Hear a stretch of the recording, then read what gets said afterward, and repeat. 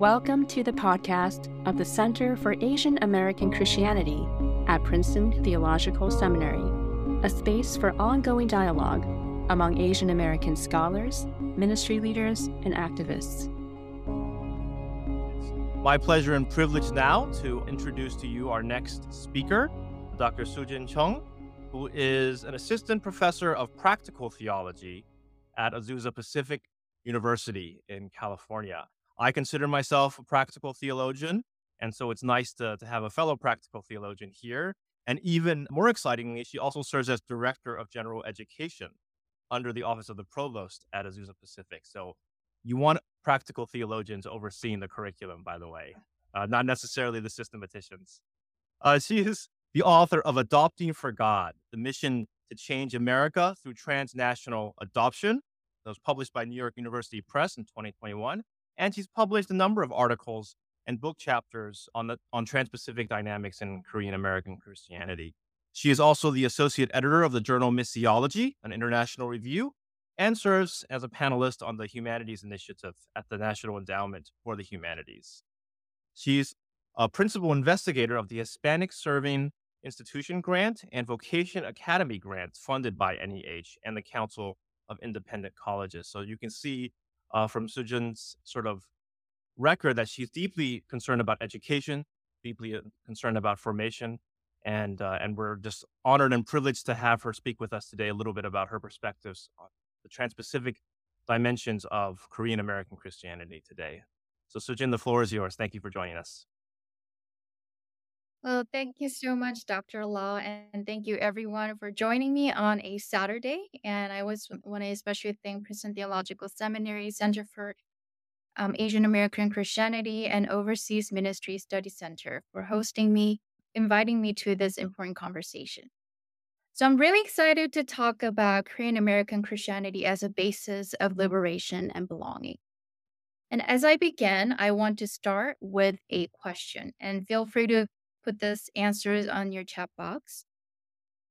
So when you're invited to an Asian American friend's house, what is the first thing that you do as you enter the house?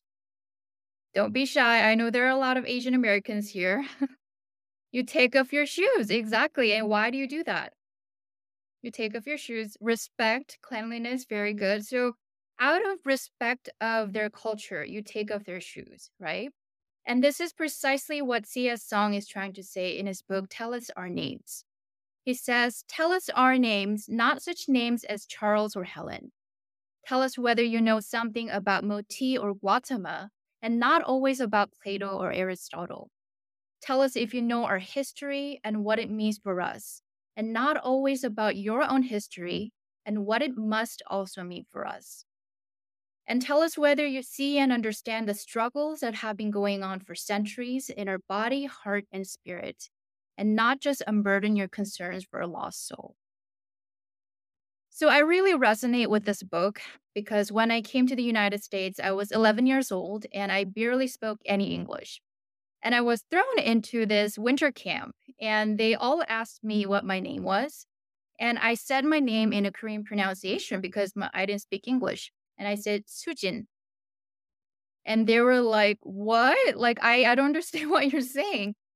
So I repeated myself a couple of times, Soojin, Soojin. And eventually they were like, oh my goodness, I give up. Let's just call her Sue.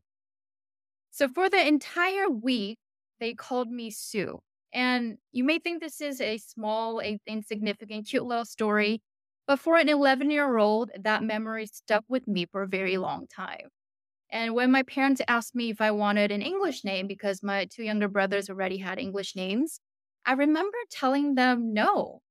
And the reason being the simple answer of I want them to say my Korean name. I want them to say my name. And as an 11-year-old, I think I lacked the language to articulate what I was feeling at that time. But looking back, that little kid was trying to say, I want to feel belonged without having to compromise my identity. And I'm not saying people with English names compromise their identity. That's not what I'm saying at all. But because of that particular experience that I had, that's what I felt at that time. And I wanted them to say my name because it's a name that my parents and grandparents gave me. So I wanted them to say my story, my name, and my ancestor stories and their history. So that is what we're going to do as we enter into the sacred space of Korean Americans. We're going to symbolically take off our shoes and enter into the sacred space together. So this question of being Asian and Christian, what does it mean to be Asian and Christian at the same time? That has been a question that boggled many people's mind for centuries because oftentimes being an Asian and Christian seem like a mutually exclusive thing. So for those of you who know, what does it mean to call an Asian American a banana? And I promise I won't be offended. Okay, I'm just gonna say it because you don't want to offend me. It means you're yellow on the outside and white on the inside, right? And Hwa-young, a Malaysian theologian, is trying to say in his book Mangoes or Bananas, we have to have an authentically yellow Christianity or a mango Christianity. And he said, if we're honest with ourselves and if we look at Asian or Asian American Christianity, it may look like an Asian Christianity on the outside, but if we look deeply, it's basically a simple replication of Western theology, Western church history, Western liturgical practices, and Western systems of belief. And he's trying to say, in order to have prophetic voice in our own context and to speak truth into our context, we must have a thoroughly authentic Asian Christianity, like a mango Christianity. So that's what we're going to do, or at least try to do in this session of crafting a unique theology of suffering and belonging by using Korean independence movement as a case study. So Korean historians generally agree to divide the Japanese occupation of Korea into three periods: military rule, cultural rule, and ethnocide. And as you can tell from the name, the military rule was a very direct military rule, and all cultural activities were forbidden during this time, and there were a lot of heavy censorship. And came the March 1st movement in 1919, and this is when Japanese government started to receive a lot of international attention, and they felt the need to put up this international front. And that's precisely what they did.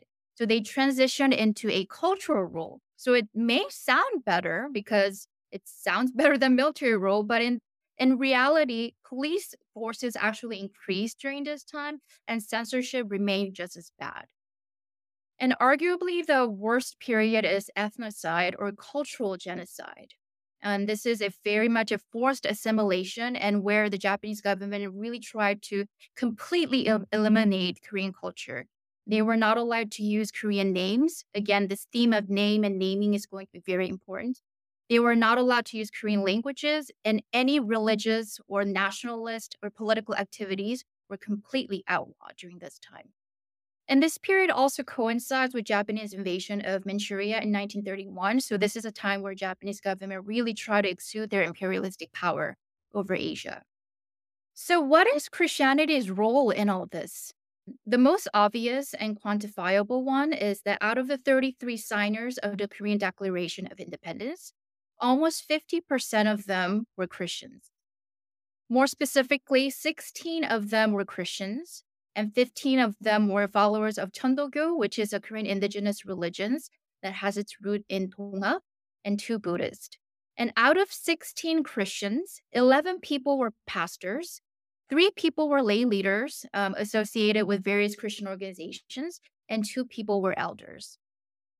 In addition to these 33 signers, there are very notable Christians who are also freedom fighters like Seo Jae-pil, Yu Kwan-soon, and An Chang-ho.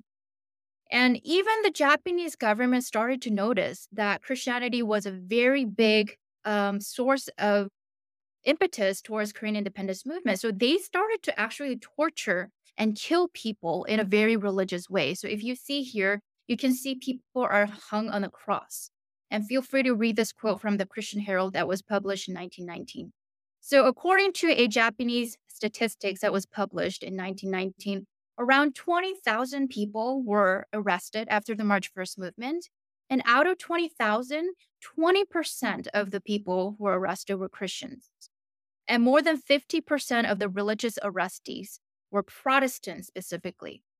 So you may not think that's a lot of, that's not very significant, but you have to understand back then, 1919, Protestants only made up of approximately 1% of the population. So proportionally speaking, that is a very significant statistics. So I have divided the role of Christianity into three parts. The first one is theology of suffering and belonging, how Christianity helped these Korean ancestors to have that unique theology. And second one is how Christianity gave them a sense of self-determination. And third one is how this fusion between the Korean independence movement and and Christianity mobilized women and gave them a sense of belonging and a voice and sense of self-actualization. So let's look at them one by one. So theology of suffering, after the March 1st movement, there were multiple manse movements, and manse in Korean means long live or forever. So these Koreans would go around their villages and they would shout 대한독립 만세, which means long live Korean independence.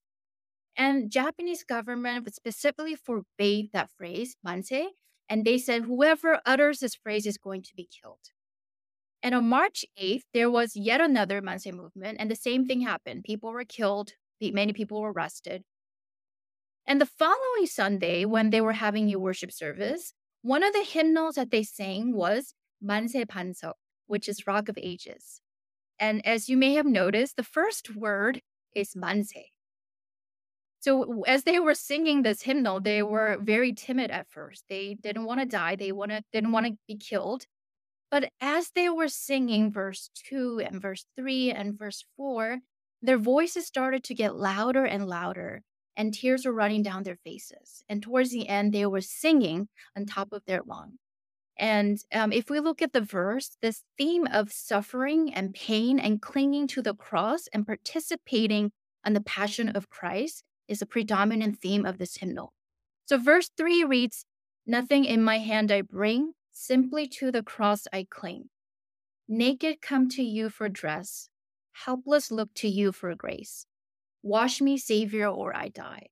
So this theme of suffering and pain and participating on the passion of Christ and clinging to the cross was very much a theme of their motivation. And if we look at this call to prayer, which is basically like a prayer request sent by the freedom fighters, the golden text is quoted as Esther 4:13 through 17.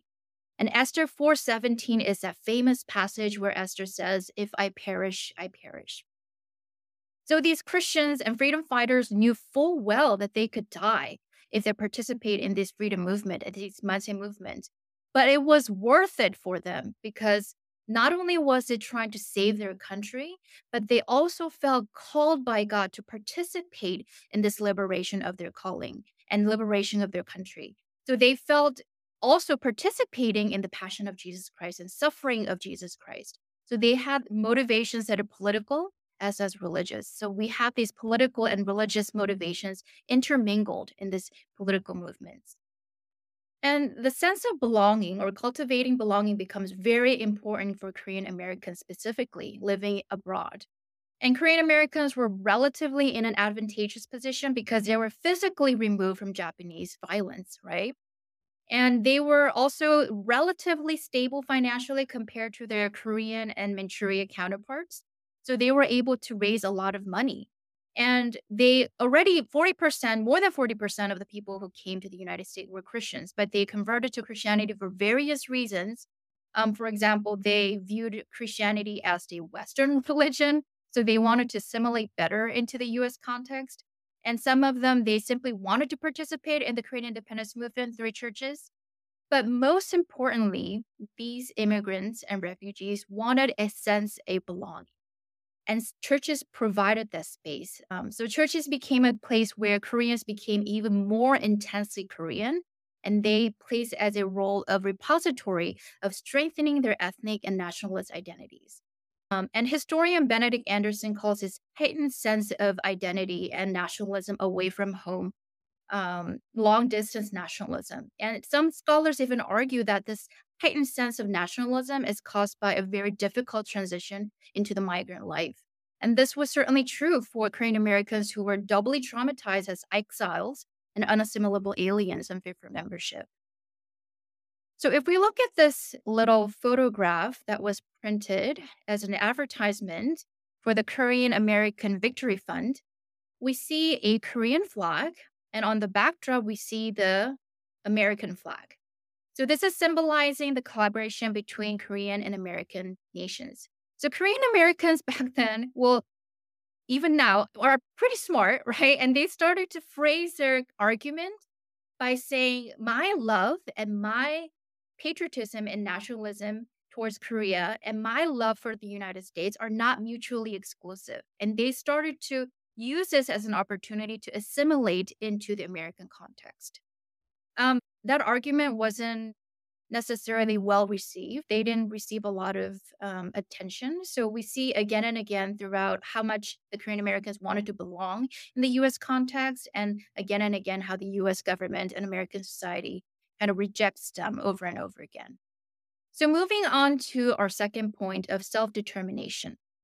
So before I talk about Christianity, I want to talk a little bit about Woodrow Wilson's 14 points. That was famously his famous speech of 1918, 1 year prior to the independence movement. We're going to focus a little bit on the fifth point, and I'm not going to read it because it's tiny. But he doesn't use the word self determination yet, but he introduces the concept of self determination. And a month later, in his address to Congress, actually, he does use the word self determination. And let's read this together. And I quote, national aspirations must be respected. People may now be dominated and governed only by their own consent. Self-determination is not a mere phrase. It is an imperative principle of action. So Korean Americans, being really smart again, started to phrase their argument in this Wilsonian language, and they actually brought the petition to Woodrow Wilson himself and said, look, you're the one who said this. You're the one who says self-determination. So help us liberate our country.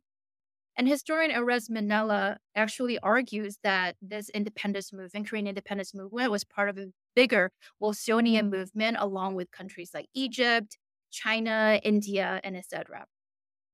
And if we look at the Korean independence document, a Declaration of Independence, let me just read the first sentence. We hereby declare that Korea is an independent state and that Koreans are a self-governing people. We proclaim it to the nations of the world in affirmation of the principle of the equality of all nations. So we definitely see this notion of self-determination, self-governance, and equality of all people, right? So you may think that, wow, so Woodrow Wilson is a singular force behind this Korean independence movement. And some historians have argued that. But I would cautiously say no, because that wasn't the only force and that wasn't the only factor that motivated the Korean independence movement and the notion of self-determination. And one example is the Nevius method of church planting, or the Nevius plan. So this plan was introduced by John Livingston Nevius, and it was a development of a pre-existing theory that was developed by Henry Venn and Rufus Anderson. So Henry Venn and Rufus Anderson are basically trying to say all local indigenous churches must have these three principles of self-support, self-government, and self-propagation. And Nevius developed this plan further and introduced it to Korea in 1890. So you see the timeline, right? So before Woodrow Wilson introduced the 14 points, Korean indigenous Christians and freedom fighters such as An Chang-ho and many others were already influenced by these three self model and three self church. So they borrowed this three self model and they reconstructed this covenantal relationship between Yahweh and his people to fit into the constitutional relationship.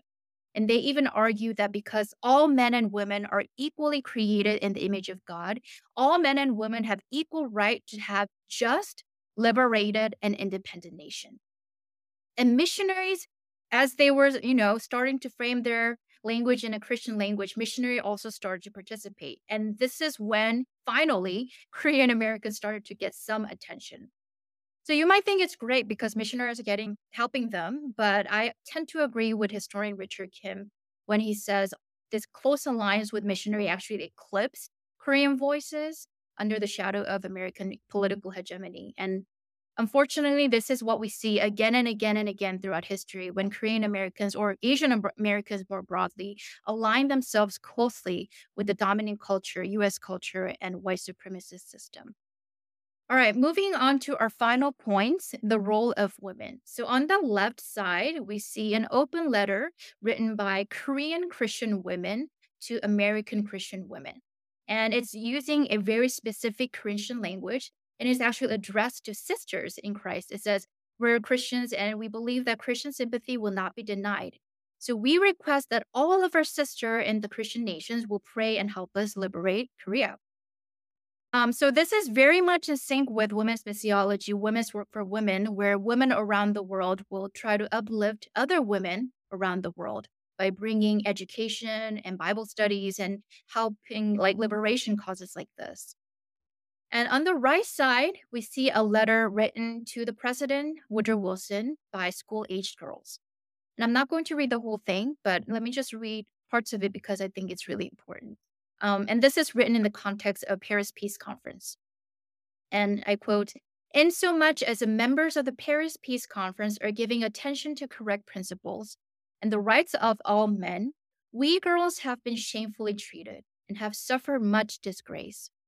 But whom can we cry to redress our wrongs? Where can we go for help?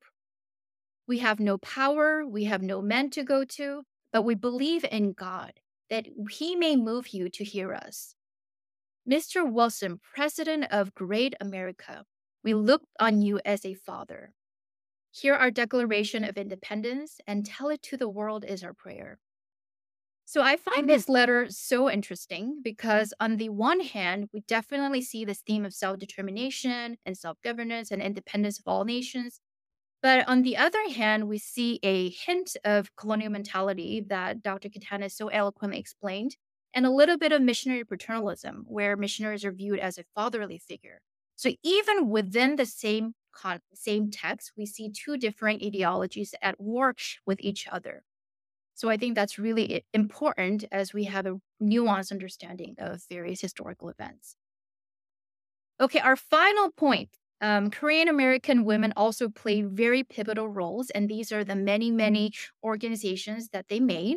But I'm going to focus a little bit on the Korean Women's Relief Society, which was a spontaneous organization that was initiated in March 1919. So they were so successful, they expanded to 4 local chapters in each of the major island of Hawaii. And they raised approximately $200,000. And you may think this is not a significant number, but this is 1919. So this is a lot of money. And Korean Americans in plantations and small shops, they didn't make a lot of money to begin with. So this is a significant amount of money that was sent to a Korean provisional government and Korean Independence Army in China and Manchuria, and even helped people who lost their families during the March First movement. So the way these women raised money is where I give them so much credit and so much respect. These women went around their neighborhood, door knocking every single door, selling kimchi and tteok, which is Korean rice cake, and reprints of Korean Declaration of Independence. And this is precisely why I don't want to mess with Korean aunties and grandmas, because they were truly the worker bees of this Korean independence movement. Just like Dana Robert rightly says, that American women missionaries were the worker bees of the American missionary movement, but oftentimes men served as a face of movement, right? And in the same way, these Korean Americans were the worker bees. They were the engine behind the Korean independence movement, while men often served as a face. So we know a lot of men's name, right? Lee Seung-man, An Chang-woo, Seo Jae-pil, right? But we often don't have records of these women's names. Again, the theme of naming, because we often have images of them, but we have no clue what their names were because there are just no historical records. So this is very much in sync with, the lack of historical resources when it comes to women in world Christianity. Okay, so we're moving on a little bit. We're pivoting a little bit to, so what now? So what does it mean for us now? And what does the Bible say about theology of suffering and belonging? So I'm going to talk a little bit about Moses' story because I think there's a lot of overlap between Moses' story in the Korean American experience. So his story can be divided into three parts of orientation, disorientation, and reorientation. So orientation is where he experiences life for the first time, right? And when he was found by Pharaoh's daughter, again, the theme of naming becomes important. He was given the name Moses because he was drawn out of water. And his orientation was to life was smooth sailing. He was given all the power and privilege as a prince of Egypt and a military ruler of Egypt. However, we all know that he quickly experiences disorientation. And when Moses sees in his people, his Israelites, he is very much drawn to their community. And when he sees an Egyptian beating a Hebrew, he eventually murders this Egyptian person. And the following day, when he tries to mediate two Hebrews fighting, he was met with a very cold reply. Basically, they're saying, "Who do you think you are? Who made you a ruler and judge over us?" So he quickly learns that he is not fully accepted by the Hebrew community and he's not fully Egyptian either. So what does he do? He runs away and he marries a Midianite woman and he finds a new home. But again, the naming, he names his son Gershom, which means I have been a foreigner or alien in a foreign land. So that naming also shows that he is not fully identifying himself as a Midianite either. And my good colleague Federico Roth, Old Testament scholar, says that this identity deconstruction of Moses is a quadruple displacement. The triple displacement already happens because he's not fully Hebrew, not fully Egyptian, and not fully Midianite. But the fourth displacement comes from him rejecting himself. So his lack of identity actually becomes his identity, his fourth displacement. But thank God that our God is good, and God invites Moses back into the state of reorientation. And in a burning bush narrative that Dr. Law so eloquently expressed, Moses is called to call out his people, liberate his people from Egypt. And Moses, trembling, is saying, "Who am I? What if they ask for a name?" And you may think he's just being lazy or he doesn't want to do his job, but this is more than a simple insecurity. This is a fundamental questioning, a fundamental conflicted understanding of his identity, the fourth displacement that Roth was talking about. And this part gets me every single time. I'm going to try not to cry. Instead of reprimanding Moses, what does God say? God gives him a promise of his presence, and God gives him an assurance. And he says, "I am who I am. Go to your people and tell them I am has sent you." So Yahweh gives Moses his name. I am who I am. And I love how Roth puts it. I am who and what and where and when and how and even why you will discover I am. I am what you will discover me to be. So, this undefined nature of God's name shows God's willful and voluntary entry into a space of dynamic, creative, and hyphenated state. And Moses finally learns two things, which is, first of all, he's not alone because God's presence is promised. But secondly, the suffering and pain and the hyphenated state that he was feeling all his life was also a place where Yahweh dwells. It's also a place where Yahweh meets Moses very intimately. And not only that, God also redeems that pain and suffering and positions Moses in a multi-positionness. So Moses goes from being quadruply confused and rejecting his identity to being multi-positioned and being multi-belonged. And just like that, just like Moses, where his Egyptianness, his Midianiteness, his Hebrewness, they were all necessary components of liberation, of participating in the Missio Dei. And just in the same way, our Koreanness, our Japaneseness, our Indianness, our Burmeseness, our Thainess, our Filipino-ness, our Americanness, our Chineseness, they're all necessary parts to participate in the plan of liberation and shalom and Missio Dei. And I know I'm running out of time, so I'm going to end with this powerful image of Jesus Christ, homeless Jesus Christ. And from far away, it just looks like a statue of a homeless person. But if we look closely, we can see the nail marks on our beloved Savior. And Jesus Christ was the prime example of marginality. He came to us as a stranger, as a visitor, as a migrant, right? And he was a migrant during his earthly life, but one can even argue that he was a migrant from heaven. So he was at the very margins, and he intentionally entered the state of hyphenated state to be with us. And Jesus was with our ancestors every step of the way. And in the same way, he's going to be with us.